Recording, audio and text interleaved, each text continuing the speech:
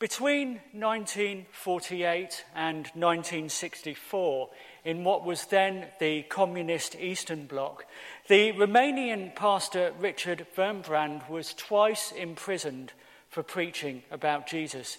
He was subjected to horrific tortures, beating, enforced solitude, deprived of his Bible, deprived of human company, at one point imprisoned in an icebox, however that feels. And in his book, Alone with God, containing sermons and meditations from his time in prison, a book which, if you've never read it, it's a very powerful working out of faith and doubt amidst imprisonment and torture and horrific circumstance, he says this: "As tons of lead are shovelled and smelted in the hope of extracting 1 grain of radium, years of prison are not too much if one may have one day with Christ. His day comes slowly, but when it comes, it will compensate for years lost in the darkness of prison cells." Even though in communist prisons he went through very severe crises of faith, and who wouldn't, for him, in the end, the glory of the gospel was worth it. Paul has spent the first part of his epistle to the Ephesians, the first 3 chapters as we have them, expounding the glory of Christ's redemption of man, the glory of the uniting in Christ of Jew and Gentile, speaking in beautiful and inspired words of the depth of God's love. Now, before continuing to bring his readers, his hearers, us, some application from all this, he pauses just for a second to remind them that he's a prisoner for the Lord. Like Richard Wurmbrand, Paul is gripped by the excitement and the worthiness of what he's describing. And so he takes a pause here just for a second to remind them of his chains, not from self-pity, but just because the gospel's worth it, worth his chains, worth their striving, our striving, for the qualities that he's about to describe, and because he's writing from the exampleship of a pattern of Christian life that is driven by conviction of truth, the truth that he's just described.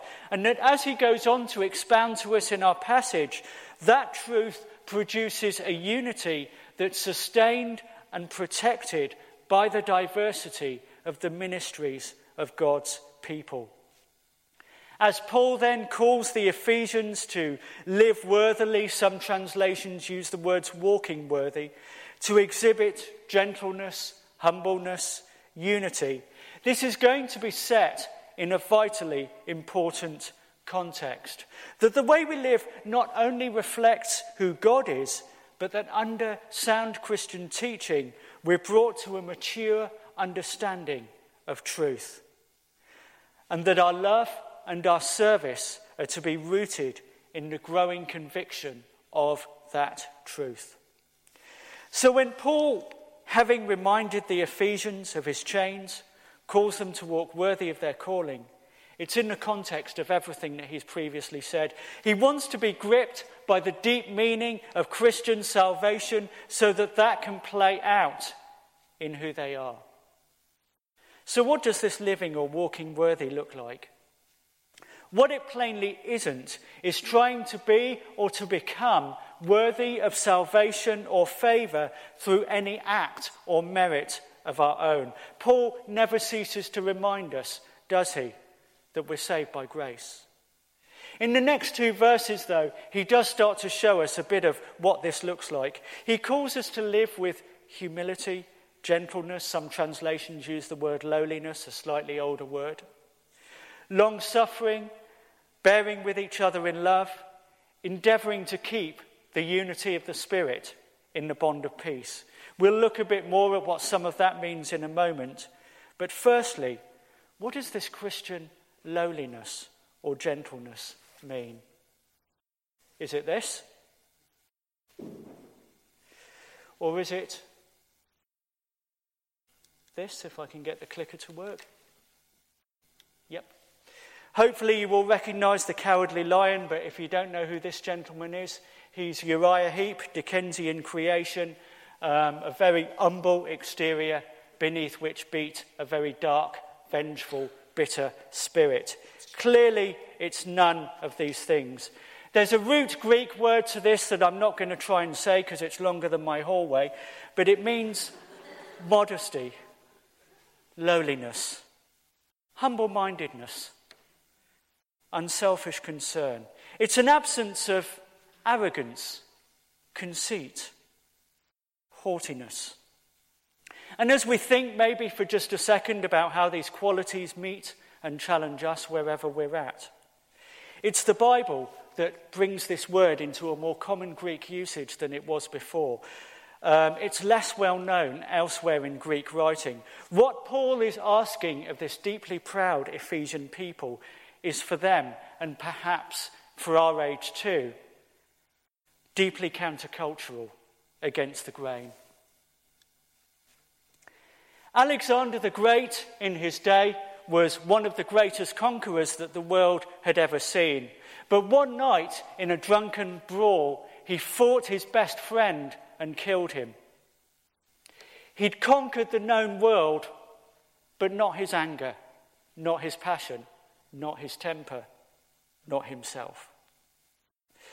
So when Paul talks about these qualities of humility, gentleness, when Jesus says, "Blessed are the meek," the suggestion isn't the cowardly lion, is it? It's strength under control.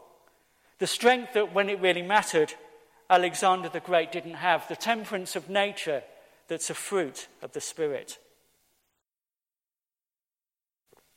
Long-suffering and bearing with also carry with them a sense of endurance, tolerance, also having a courage under pressure when we need to, when we have to make difficult moral or godly choices. And so it's more than just patience with each other, important as that sometimes has to be. Because as Paul reminds us from prison, it's worth it not just for the eternal truth that we've been given, but also because these qualities help to foster a unity that's attractive to others and thus makes the gospel attractive. Let's be thankful to God, shall we, that the unity and care in our church here in Holy Trinity has been noticed and commended by others. The unity of the Spirit pointed to here is a unity not only of the Spirit's love, but also its truth. The way that the Spirit seals us in the assurance of all that God has done, helps us understand his truth, partners with us in prayer, and it's that truth that Paul wants the church's reflection of Christ's qualities to draw people to. And what's the bond of peace here? It's the peace that Christ's victory on the cross has won for each of us. The peace and pardon that God has extended to all of us to hold out, to hold fast to be drawn together by, to hold out to others. Recently, when many of our major institutions, including Parliament, were dealing with various harassment allegations, the Liberal Democrat MP, Chris Renard, was threatened with expulsion from his party for allegations which were in the end under one of very many investigations that were going on in many institutions at that time, not proven either way. But in considering whether or not he should at least offer an apology for any behaviour which may have been upsetting or open to misinterpretation, the party peer, David Howarth, commented that the party was brought into disrepute when an MP or peer acted in a way that was fundamentally incompatible with its aims or values. In other words, he felt that Chris Renard hadn't quite lived or walked worthy, but Paul wants to show us how to do better. And so, having said this, he goes on to talk about the grace given to each of us and quotes the Psalms to give us this quite striking image of the risen and ascended Christ giving gifts to men. There's a whole host of shades of meaning in this that commentators point to, from salvation itself to all of God's many blessings to us in our day-to-day lives. But in the context of this passage, we can see here the body of Christ being nourished by growth in the knowledge of truth so that members are able to use their God-given skills and abilities and flourish in them. And it's of huge importance to Paul here that this maturity is linked to the growth and deepening of our faith convictions. Knowing what we believe, not being pulled about by winds of doctrine and deceptive mindsets, matters hugely for the church's ability to grow, serve, and evangelize. Then, as now, the church had harmful heresies to deal with, and we can see other false mindsets all around us, can't we? Lies that life is just an accident, ultimately only has the meaning we give it. Choose the morality you want. Lies that the resurrection of Christ, did it happen? Is it figurative? Lies that the gospel is just one path among many and that all roads lead to God's truth in the end. Because when people are looking for truth, it's not just unity that makes the church attractive. In the face of all these falsehoods that are all around us, it's also conviction. In 2016, the Guardian newspaper quoted a Canadian academic study called Theology Matters, which examined church-going patterns and drew some conclusions that churches that grew as opposed to declined had some fundamental truths that they held fast to. Belief that it's important for non-Christians to come to Christ. Churches that growing have a strong showing on this. Churches that are shrinking don't. So is this our conviction? Is Christianity just our culture, our thing, our British whatever? Or is it a deep eternal truth that we're given, made custodians of, to share with those around us?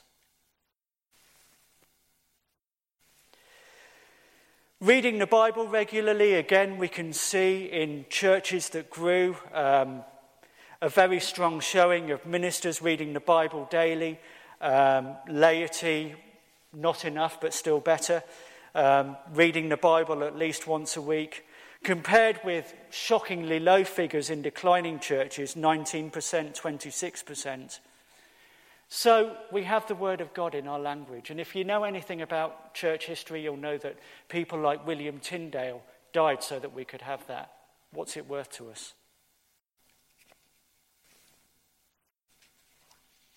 Belief in the literal bodily resurrection of Jesus Christ from the dead.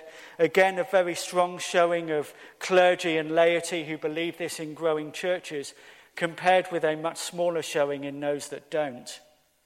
So do we hold to this? And then lastly, if we can again get this thing to work. Yep. Belief that God answers prayer, whether or not it's with instant miracles. Sometimes what changes when God answers prayer is not the circumstance, but our ability to go through a circumstance. But we know that sometimes God does work miracles as well. And so belief that God answers prayer. Do we believe that? Because that's a strong factor as well. And so there are other factors that this study brought out as well, embracing different styles of worship and different stuff like that. But it's these figures we've just been through together that are a bit more fundamental. The survey said those with a consistent, unified message are attractive to outsiders.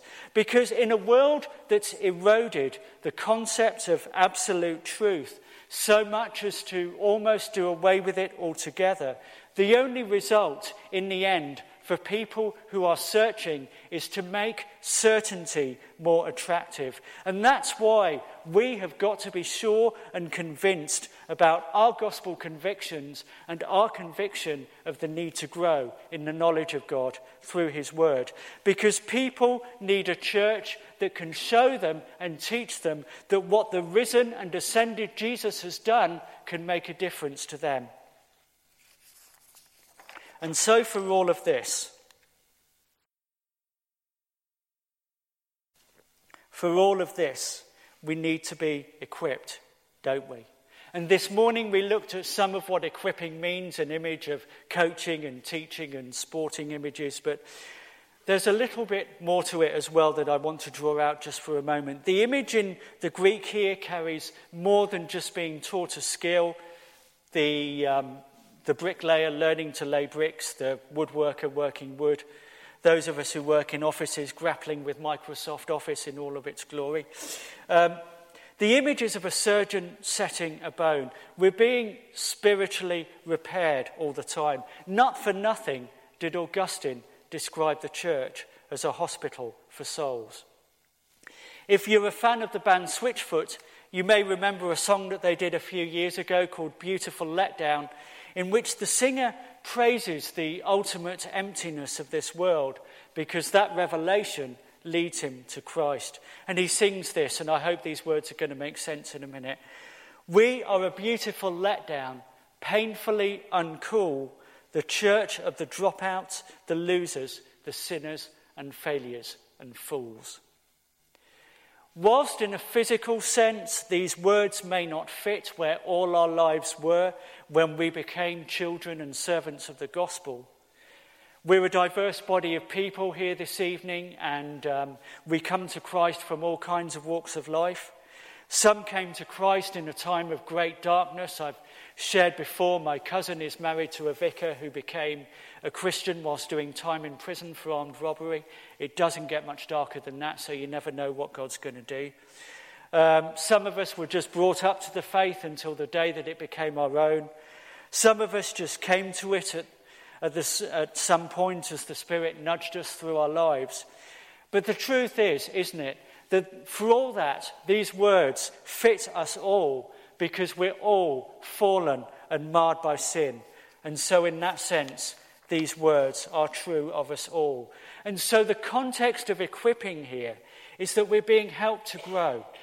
Grow in sanctification, the growth in the repair from sin that Christ has birthed in us, and also repaired from error. By growing in the knowledge of the truth, which in turn helps mature us to minister to the body in whichever way we're called and skilled to. And so, as Paul goes on to tell us here, we had the apostles who founded the church, the fathers who defended and defined doctrine against heresy and error, and many of the creeds we say in church were written in response to heresies that were threatening to take people away from the truth. And today we have ministers, teachers and leaders in many different contexts who stand on their shoulders to lead us and instruct us and equip us, as well as Bibles that we should treasure and use, and the precious gift of prayer. And the fruit of all of this, now and through the ages, is us, growing and serving. And the unity of faith that we need to come to in all this is more than just us as Holy Trinity, important as that is, the C of E, or even churches working and fellowshipping together across denominational categories. The Greek word for faith is very much a doing word, being persuaded of divine truth, chasing after it, letting it motivate what we want to be as people, as churches, as the church in the wider sense. That's the unity of faith, whatever denomination we are. And as we begin to conclude, this will manifest itself in the qualities that Paul has outlined for us and that we've considered together. But the final and greatest way that Paul leaves us to minister to the body is that in response to all the falsehood that's out there about God and about ourselves, we speak the truth in love. John Piper helpfully notes for us that whether or not we're teachers in any formal sense, all of us in some relational or instructional context will teach. And so if we lead a study in any context, home group, students, whatever it may be, if we come alongside someone who needs it with gospel comfort, if we share Jesus with anyone, we speak truth in love. And we're helping to equip disciples who then equip others in their turn. In the final session of the Everybody Welcome course, we're going to be looking very specifically at the things that help us with all this. Help us to be what the book describes, helps us to be a sticky church, that is, a church with good glue to improvise people and to integrate people, and make them into disciples. And we can think here, can't we, about some of the structures we have in our church that both teach and pastorally support people: home groups, students, 20s and 30s, new beginnings, holiday club, the list goes on. The course book gives us some interesting and valuable case studies which are worth your taking time to look at ahead of the next session in 2 weeks' time, as to why people did or didn't stay in particular churches, and highlights for us crucial roles that things like getting people involved, visiting, befriending, and other forms of good follow-up can play. Good follow-up is very often highlighted as a thing that churches aren't particularly good at. We're good at events, not so good at following up from them. The course has been enlightening, I think. So let's in concluding it in a couple of weeks' time, think about what it can offer us in terms of transmitting the discipleship that's implicit wherever we serve. And so, in expounding the greatness of salvation to us, calling us to live and walk worthy of it with lowliness, gentleness, and long-suffering, in the unity of all that the Spirit does in sealing us in the truth, helping us understand it and live it, bonded by the peace with God that gives us peace with each other. We, as parts of Christ's body on earth, grow in maturity and conviction and truth through the knowledge of God's word, and impart that truth to one another and to the world around us. As Paul says, one body, one Lord, one faith, one baptism, and one truth, spoken in love.